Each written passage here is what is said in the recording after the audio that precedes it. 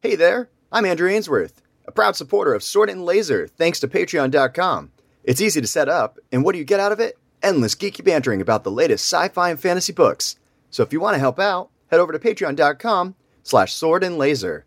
Give a little and get a lot of Veronica mispronouncing things.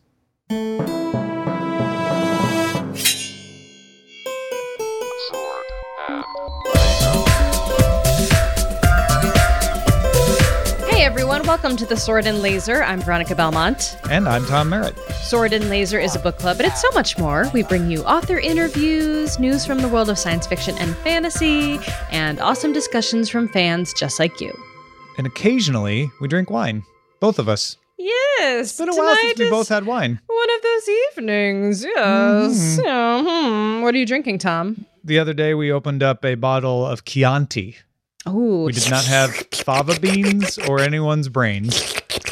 Oh, I'm sorry for making that noise into the microphone so loudly. I'm sorry, listeners. We did go to Italy and get some lovely pork loin, which is, I think, what prompted the Chianti. But Hold up. Is that a place that you visited called Italy? Or is that just how you're pronouncing the country, Italy? We did go to Italy. No. I'm not doing a horrible accent. That is not even a real accent.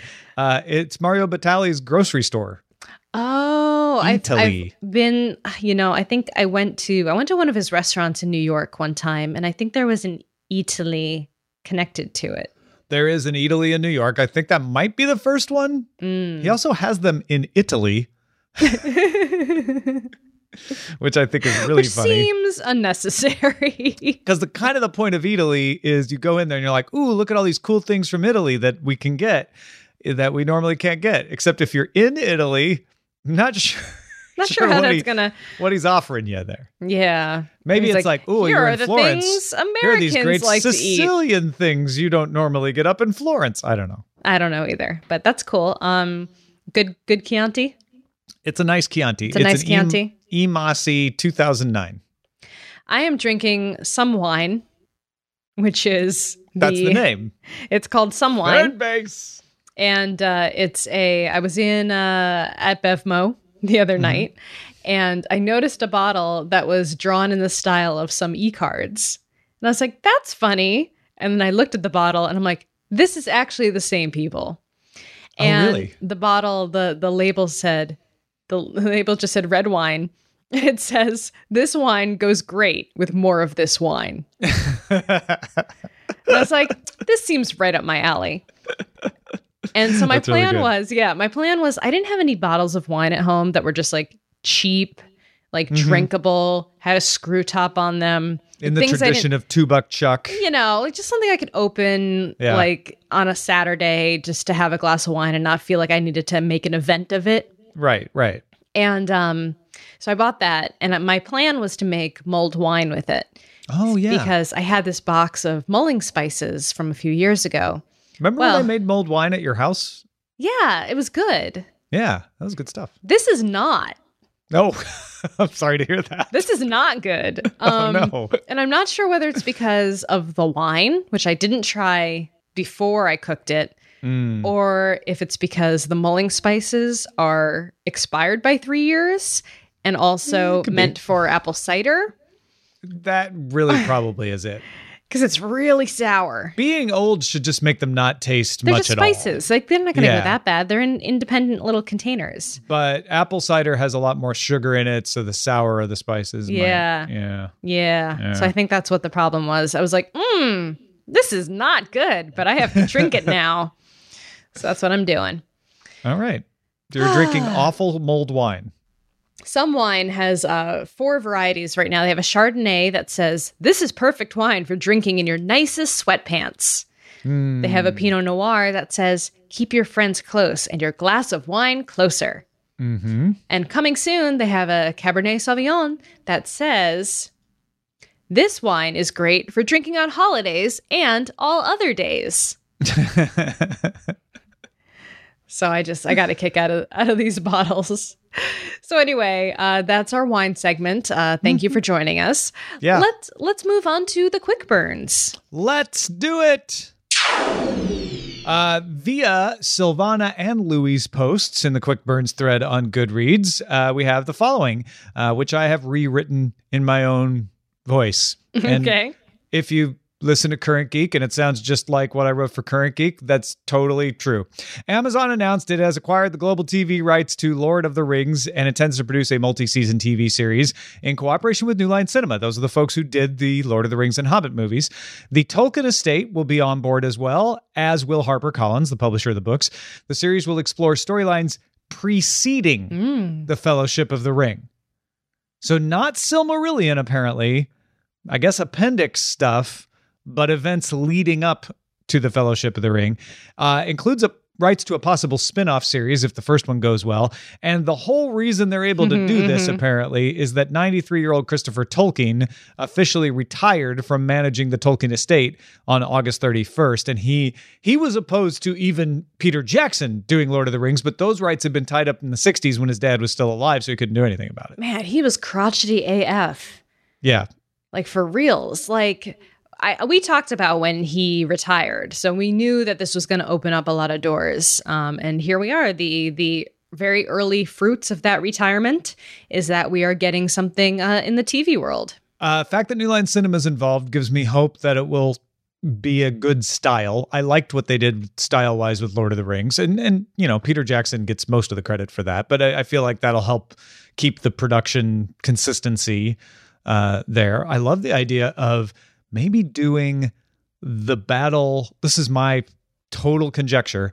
Doing the battle against Sauron that happened the first time, right? Where the ring was lost. Mm-hmm. Oh, that'd be cool. Like, or the events leading up to that battle. And with the kings.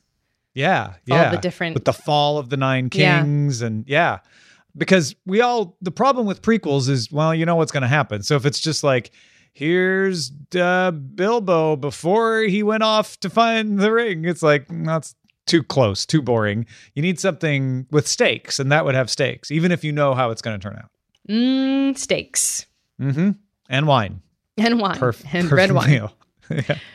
Nokomis.fl says the trailer for Ava DuVernay's adaptation of Madeleine L'Engle's book, A Wrinkle in Time, has gone out. I saw this actually in the movie theater. Theater. Whoa. When I went to go see Coco. Coco.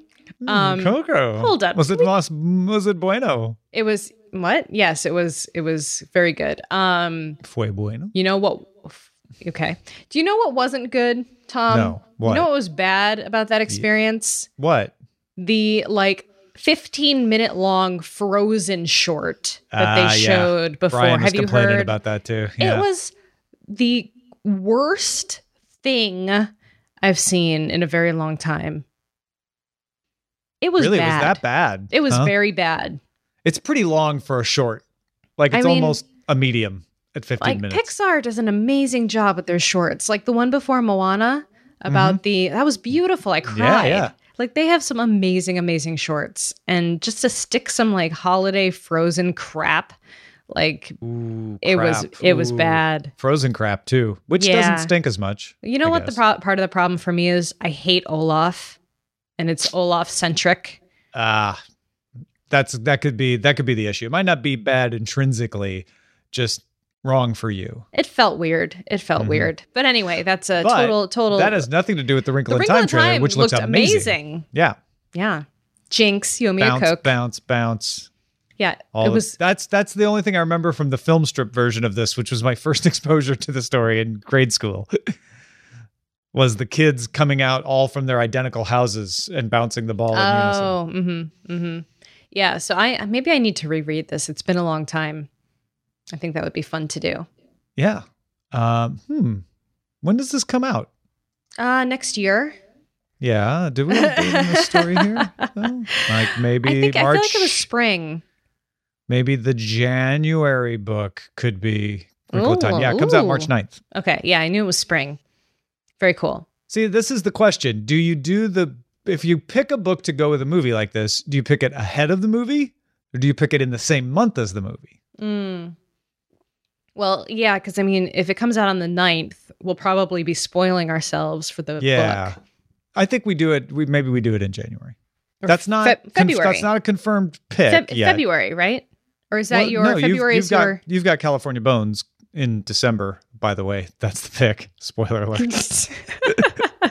I mean, it's up on the Patreon. It's on the good. But then January. But then there's a month before March that's called February. No, you have the December pick, right? Wouldn't Wrinkle in Time be sci-fi? Yeah, I guess so. Would be a laser pick. That's why I'm thinking January. February would be a fantasy. We've done that before. We've shifted around to make allowances. You're right. No, you're totally right. So we could put it in February so that it's close. That actually makes more sense. When is Mary Shelley Frankenstein happening? That's March. Okay, so that works. Yeah. No, right. Good memory. The anniversary. I've had this in the doc for like 3 years now. March pick will be Frankenstein. I'll just say that right now. We can't mess that up. Yeah. Yeah, we're not going to mess that up. We've been talking about that in public. If we try to pick another book in March, like just yell at us. Yeah, just be like, what even? You have a doc for this. You made the doc specifically for this purpose. It says Frankenstein 200th anniversary in March 2018. It's been on line 35 of the doc. It's been there for 11 years. I mean, really. It's been there longer than the show.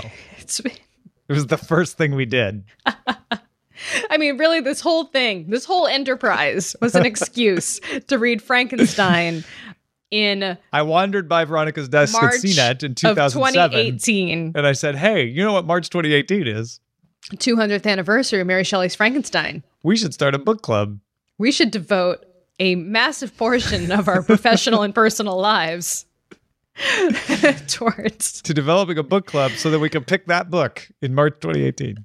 I would say building a genre fiction empire of sorts. Oh, I think so. But to support the reading of Mary Shelley's Frankenstein in March what do we do of 2018. After March, though? I think we're just done.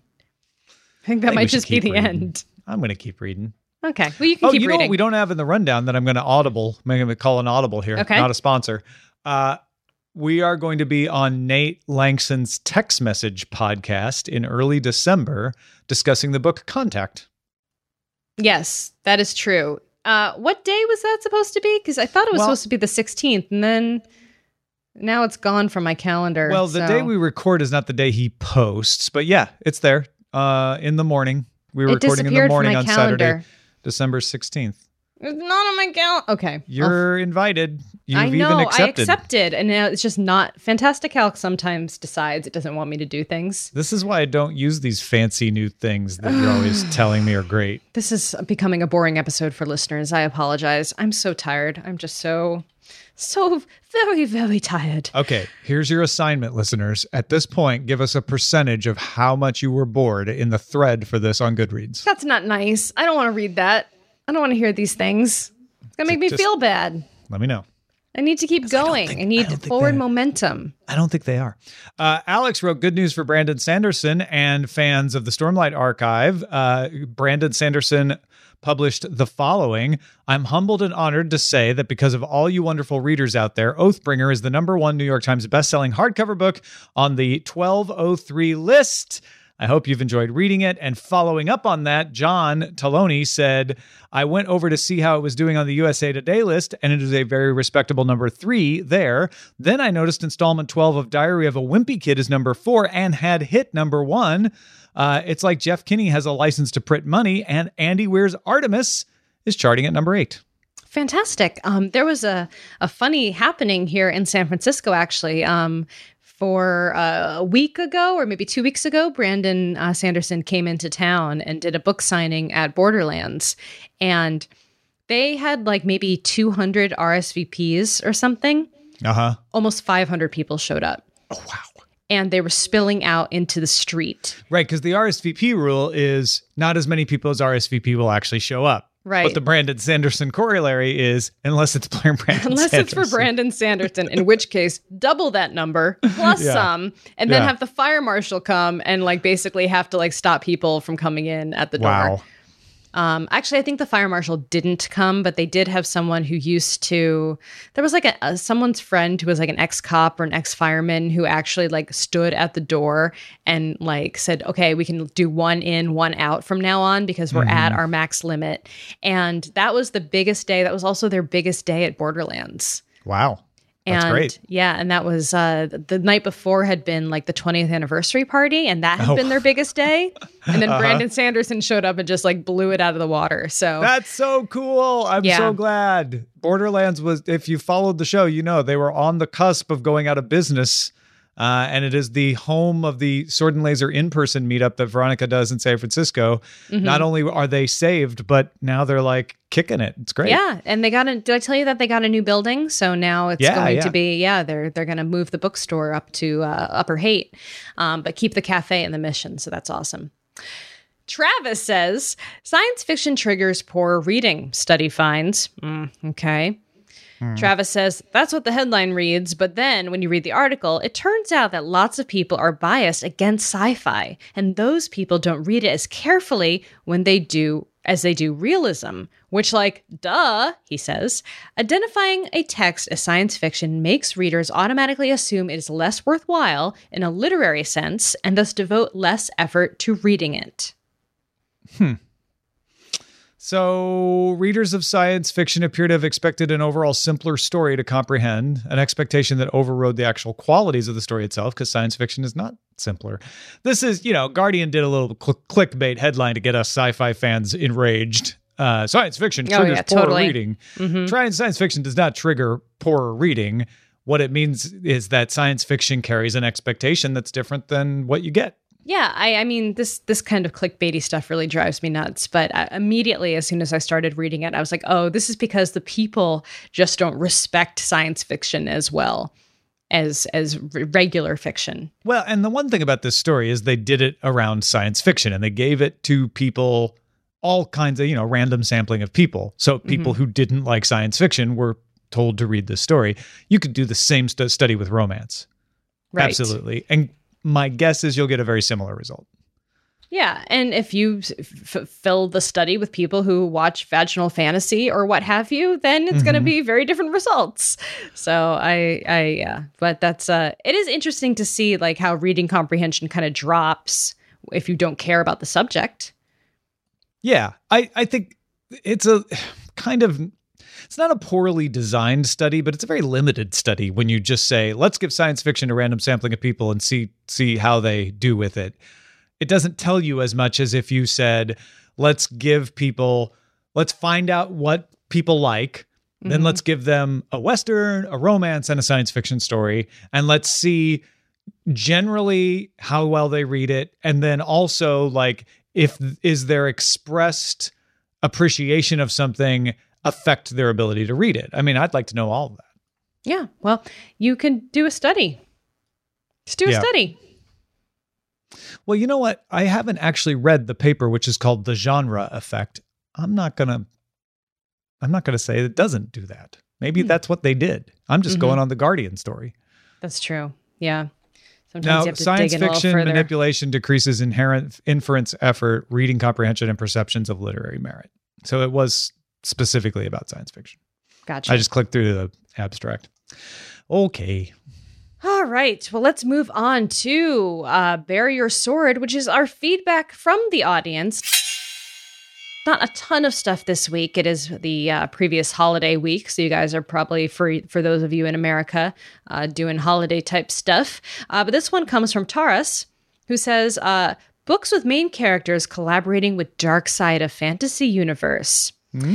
There is this thing I have, he says. I can't blindly pop even great books for my to-read stack. I usually spend a lot of time finding that's something that I'm in the mood for at the moment. But right now, I'm all set. I want to have a character who collaborates with dark circles of fantasy world.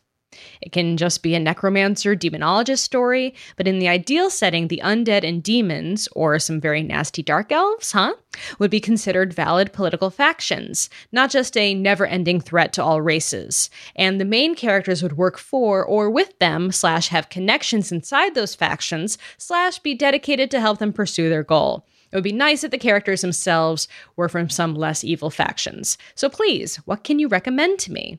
Tom is lifting up Good Omens. That is definitely one thing that popped into mind for me. Because although it's got a little more good than he's describing here, it has everything else that he wants. factions that are not purely evil, working to cross party lines, for the benefit, even rebelling against your faction. It's all in there. It's all in Good Omens. Yeah. I would also say the Kate Daniels series by Alona Andrews, I think, has vampires in the world that are definitely a dark force and do their own evil stuff, but they do sometimes work with them in certain ways to fight greater evils, perhaps. But there's definitely like animosity there. Trike recommended Peter V. Brett's Demon Cycle, which I have not read, but I've heard nothing but good things. And The Warded Man is the first one. So that's another good choice. There's a lot of great choices. This is one of those threads I love because I don't recognize most of the things, which means I've hit a gold mine of new stuff to read. Of new stuff, yeah. Yeah. Yeah, we had Allison recommended Sabriel, which I've heard of. She says, it's a sort of interesting take on good and evil. She's a necromancer, but for the side that wishes to separate the dead from the living. It's listed YA, so it's not a terribly complex story, but not the kind of YA with long introspective scenes about love triangles. All right. Everybody loves to hate on YA. I know. And then other people, a couple people mentioned, as Allison did, Sandman Slim. And then there was reference to Fated, which is about a magical world where the dark side is a valid, respected, pseudo-political religious decision. Interesting. Also, Taurus says, thanks, I just realized that Sandman Slim exactly matches my description. I actually have it in my list, but did not consider it as I would like it to be a separate world, not urban fantasy. This is like, okay, well then I guess Kate Daniels doesn't work anymore. Well, Good Omens wouldn't work because that's Earth. Okay. Although it's not urban fantasy, so maybe. Maybe. He says Retribution Falls and Sabriel look very promising. All right. Good recommendations. If you guys know anything else you want to recommend, send a note to feedback@swordandlaser.com or send us a tweet @swordandlaser. Speaking of tweets, go ahead. You want to read this one? Sean Yukin said, I was listening to the Smooth Robberator episode where someone was asking for Western fantasy, and I wanted to mention the Wax and Wayne books by Brandon Sanderson. They are definitely worth reading. I have not Western read those. Fantasy meaning Westerns like cowboys and dust, not Western like North America, Europe. Right. Yes. Yeah, not like Western civilizations. Right. But like Western, Wild like West. Shoot 'em ups. Totally. I've heard, speaking of that, I've heard some, what's the name of that show? Have you watched that show, that Western show on Netflix, the new one that's supposed to be about a town of women? It's not fantasy, so this is not, anyway, this is a stupid tangent. A town can have women. That is not a fantasy. No, it's supposed to be only, well, I'm saying it's not fantasy because we are a science fiction and fantasy show, and this is not a fantastical television show of any kind. Yeah, apparently it's a big letdown, but that's beside the point. Yeah, well, I'm sorry to hear that. I was excited about a new Western show. The Good Place, which is kind of fantasy. I kind of enjoyed that. I felt like a lot of people. How far did you go in it? Only the first 2 or 3 episodes. I did exactly the same thing. And I'm like, it's funny, but whatever. And I fell out of it. And then everybody's like, no, you got to keep watching. You got to keep with it. So I'm like, all right. So I had, time to kill. I'm like, all right, I'll watch it on Netflix because they have season 1 there. And after like episode 4 and 5, I'm like, wait a minute, I'm starting to be intrigued by this. And not only does the story get more compelling, like with not cliffhangers, but like at the end of each episode, you're like, ooh, I really want to find out what happens next. Mm-hmm. But it's also very clearly underpinned by somebody who was a philosophy major in the writer's room, because they work in Kant and Mitchell and like all of these philosophical ethics masters just kind of work in. And I was a minor in philosophy. So I'm like, yeah, that sounds right. Like somebody knew what they were doing. All right. Maybe I'll give it a little more of a shot. We don't have enough philosophy fiction on TV. There you go. Perfect. All right. Well, now it is time for our book of the month discussion, and we will get into spoiler territory with last thoughts on Doomsday Book by Connie Willis. But should I announce the pick for December? Yes. I guess you already spoiled it. I sort of did, yeah. It's California Bones by Greg Van Eckhout. And he came up in a writer's group with all sorts of great people like Paolo Bacigalupi, He did a great interview on the Tor blog with Scalzi about this book. These came out a few years ago, so all of the books in the 3-book series about Daniel Blackhand are out already. So you don't have to worry about like waiting around for the next one. And I have to admit, I already started reading it. I finished it, and now I'm halfway through the second one. It? Yes. Wow. What happened to you? I used to count on you to be like almost as slow a reader as I am. Yeah, I've been kind of cranking through things recently. Yeah, and it's an easy, fun, like entertaining, kind of scary at times read. And I really liked it, and I'm super glad that someone in the Sword and Laser group, in-person group, recommended it to me, and I had put it on my to-read list, and I'm like, I read the description over again. I was like, ooh, I like the idea of like an alternate universe, Southern California situation, and the world building sounded really interesting, and the magical system sounded really interesting. It's all about osteomancy. So you actually, in order to absorb the magical essence of these magical creatures that exist in this world or previously existed, you have to eat their bones. And there may be other ways we learn later to also absorb the essence of these magical creatures. Could or there be whatever, but musculomancy? I don't know. Or brainomancy? But it's really well written, and the characters are well developed, and I'm excited to talk about this with you guys. Yeah. When you're like, book about Southern California that's run by an evil wizard and is a kingdom, it's like alternate history where I live. Mm-hmm. And bone-eaten magicians, I was 100% in from the beginning. Reading it, and I'm not even a third of the way through, I think, at this point. I'm starting to sound very one note because when we were reading the last book, and not Doomsday Book, the one before, I was like, oh, I was in London when this happened, and I was, I was in New York, and well, now you're just there because you live there. It is everywhere I am. They go to the farmer's market at the Grove. Yeah, they go to the Santa Monica Pier. Hold on. Daniel lives in my neighborhood. Yeah, I know. I thought you'd get a kick out of that. I just heard that this morning. I was and let me tell you, if you're not a fan of the hipsters in Silver Lake, this is the book for you. I haven't got to Silver Lake yet. That's great. Because shit goes down in Silver Lake, let me tell you. I got really excited about when he mentioned Abbot Kinney, it's a street of hipsters here on the west side of LA, but it's also the name of the person who designed the Venice canals. Right. And I love the idea that the Venice canals are still in existence. And I won't say anything more, at the risk of spoiling anything, but I love what they did with that. Yes. Yeah, that is super interesting. And there's essentially a war going on between, Southern California, the Southern Kingdom, and the Northern Kingdom, which is basically the Bay Area and everything up here.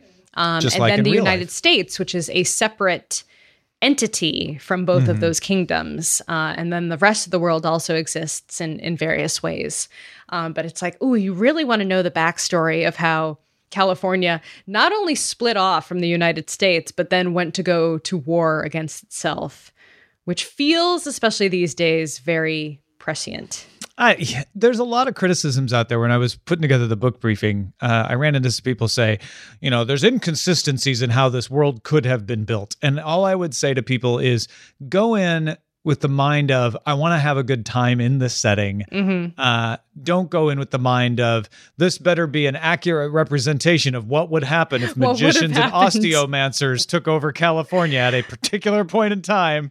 And I want it to be, like, if that's the most important thing, you might be disappointed. Mm-hmm. But if you're like, bone magicians who eat bones and doing crazy things with an alternate history, then yeah, it's going to be good. Yeah. So I'm enjoying it. But let's wrap up Doomsday Book by Connie Willis. I feel like I finished this book so long ago at this point. Well, yeah, you've finished California Bones. We haven't even kicked it off yet. I know. But I guess we kind of just did. Maybe this counts because counts. we have another episode next week too, because we got wonky with Thanksgiving. Yeah. And we're going to need to get our wrap up done before Christmas. So we can call that the kickoff, and we can talk about it next week. I'll try to get far enough in that we can really talk about it next week. Sounds good. So tell me about your final thoughts on Doomsday Book. I adored it. All of my anger and frustration about how slow she was in dangling things along totally evaporated when she gave me the answers, right? It became very clear that she knew exactly what she was doing and she knew how frustrated I would get. And she assumed that I wouldn't get too frustrated that I'd hang up the book. And she was right.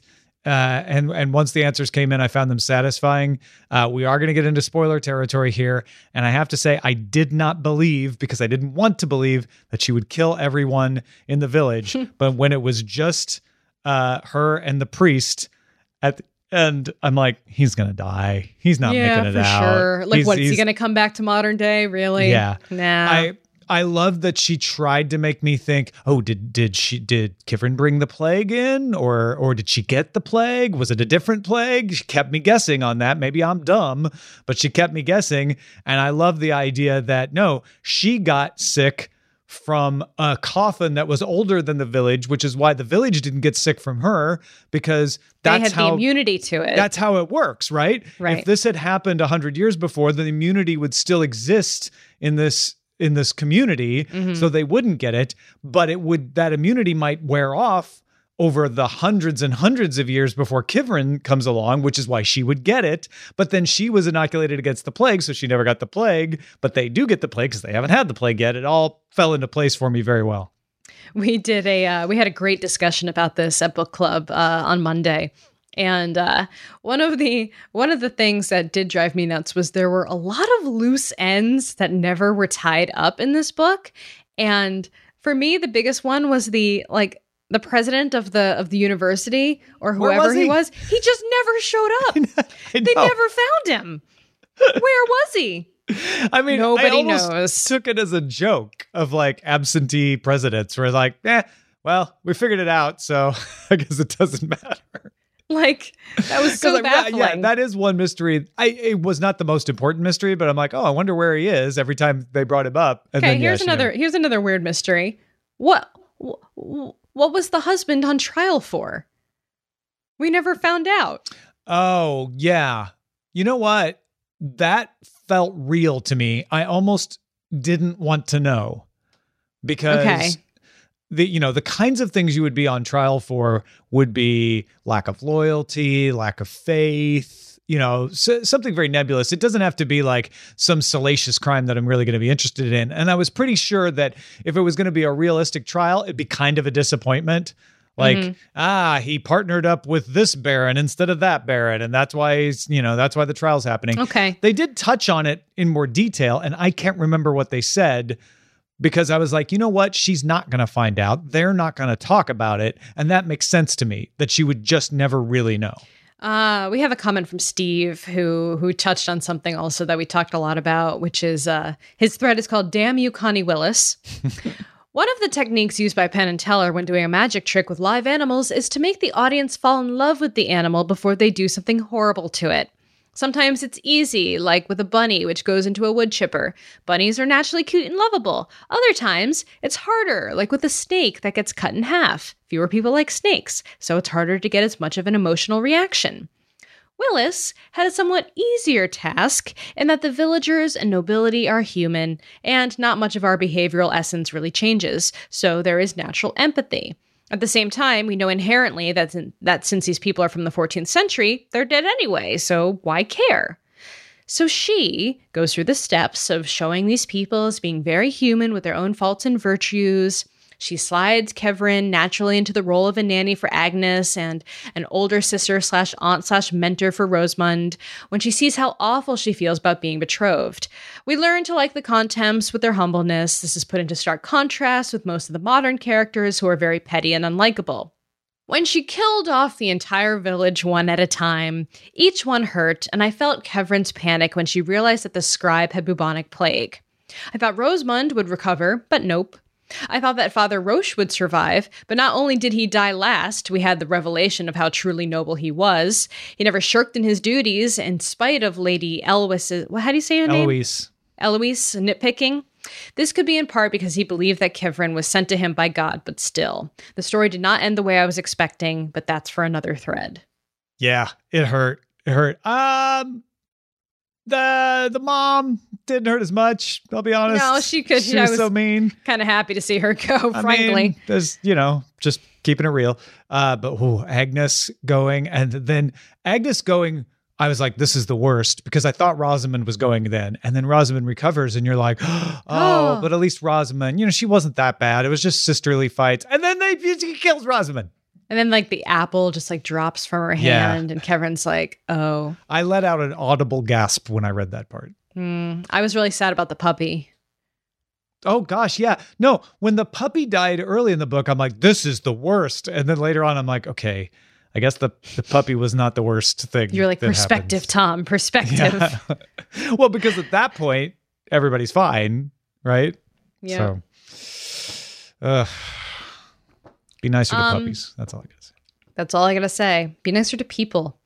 I kind of did get frustrated with the back and forth of like, what did the engineer, why can't he just spit it out? The thing he's been trying to tell everyone, like, why can't he just, and then you're like, okay, well, he was delusional already and feverish when he entered in. But it kept you guessing, like, what is it? It took forever. Yeah, but that was the beauty of it. When you finally find it out, you're like, I get it now. I guess. Like, I did find it quite clever that we had this whole confusion about, did she bring back the plague? What was the sickness? Did she bring back a modern flu? Is that what causes the plague? I didn't know. Had he sent her back to the wrong time? Was she 300 years earlier? Was she, I was trying to guess all these things. And yeah, it was frustrating not to know. But that's, once you know, then the frustration all feels like it was worth it, because you finally like, oh, okay, I feel closure and satisfaction. Why was Finch so obsessed with toilet paper? It's like, that was just funny.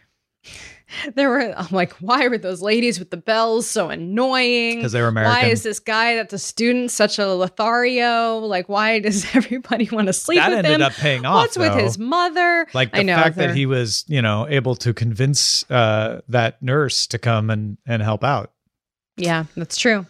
It all worked out in the end, mostly except for all the people who died horribly. Now, there are loose ends, and it is often considered the darker of Connie Willis's works, because of The Village, probably mostly.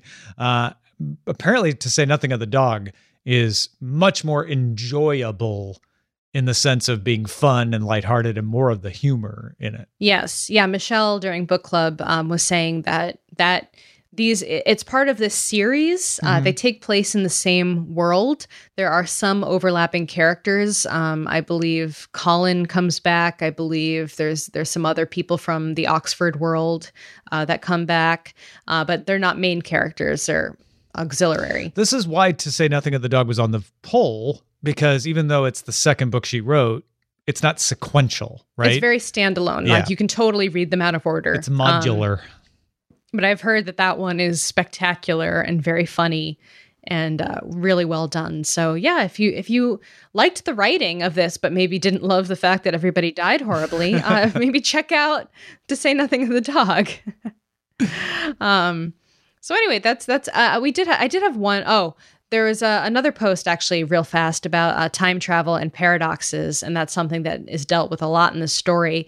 And Paulo wrote about it, and he actually links to a YouTube video that I watched and really enjoyed that explains all the different potential methods of time travel and paradox. It's called Time Travel in Fiction Rundown. It's by Minute Physics or Minute Physics. It's Minute Physics. Yeah. But this is an 8-minute long video, so I would not call it a minute physics video. It should be video. Minutes physics, yeah. But it's great. Travel. And it goes through all of the different ways that fiction has handled time travel throughout the years. Some of the biggest ways. I've said some of the biggest ways. Well, not all the biggest ways. I mean, they missed... What was left out, Tom? They missed, a recent novel that really worked hard to handle what he calls the Harry Potter thing throughout the entire book, not just part of one book. Mm-hmm. Mm-hmm. What book is that? I mean, it's Pilot X. Oh, Pilot X. Yeah, I don't know if you've heard of it. But yeah. How do you handle time travel? It's a good example. You can't change anything, but the universe is so vast and people's perspective is limited enough that it feels new, even when you go back to a past that you can't change. Gotcha. Why go back if you can't change anything? Is this boring you? I'm sorry. No, I'm sorry. I couldn't hold it in. Red wine and just being exhausted is a bad combination. Let's get to the final thought. You found this on Twitter, it looks like. Yes. This is a tweet from Ruthann Reed, and she is posting an image of a Tumblr post by Just Shower Thoughts. And it says, when people talk about traveling to the past, they worry about radically changing the present by doing something small. But barely anyone in the present really thinks that they can radically change the future by doing something small. We're all time travelers. I thought that was pretty deep. Yeah. I mean, part of it is that not every butterfly flapping its wings causes a hurricane. So the small things that you do... would be horrible. We'd have a lot. I mean, that's probably the reason that we had more hurricanes this year is an increase in butterflies. That could be it. It could be it. I don't really have a better scientific reason for that to be happening. It has nothing to do with climate change and the warming of the oceans or anything like that. That's silly. That's silly. Ridiculous. Yeah. All right. Well, that about wraps up this episode of Sword and Laser. Thank you for sticking with us, especially through my sleepy tiredness post-Thanksgiving kerfuffles. But our show is entirely currently funded by you, our patrons. So thank you so much to all our folks who back our show. And if you want to support the show, you can head over to patreon.com/swordandlaser. You can also support the show by buying books. You buy books, right? Well, buy them through our links. That gets you the books and it helps us. You can find links to the books we talk about and some of our favorites at swordandlaser.com/picks. Get in touch with us. Feedback at swordandlaser.com. Visit the website, swordandlaser.com. Go to, I'm sorry. My cadence is all off tonight. Go to Goodreads at goodreads.com/swordandlaser. Or you can call and leave us a voicemail at 415-7-SWORD-6. We'll see you next week. Goodbye. Goodbye. Fare thee well, time travelers of the world.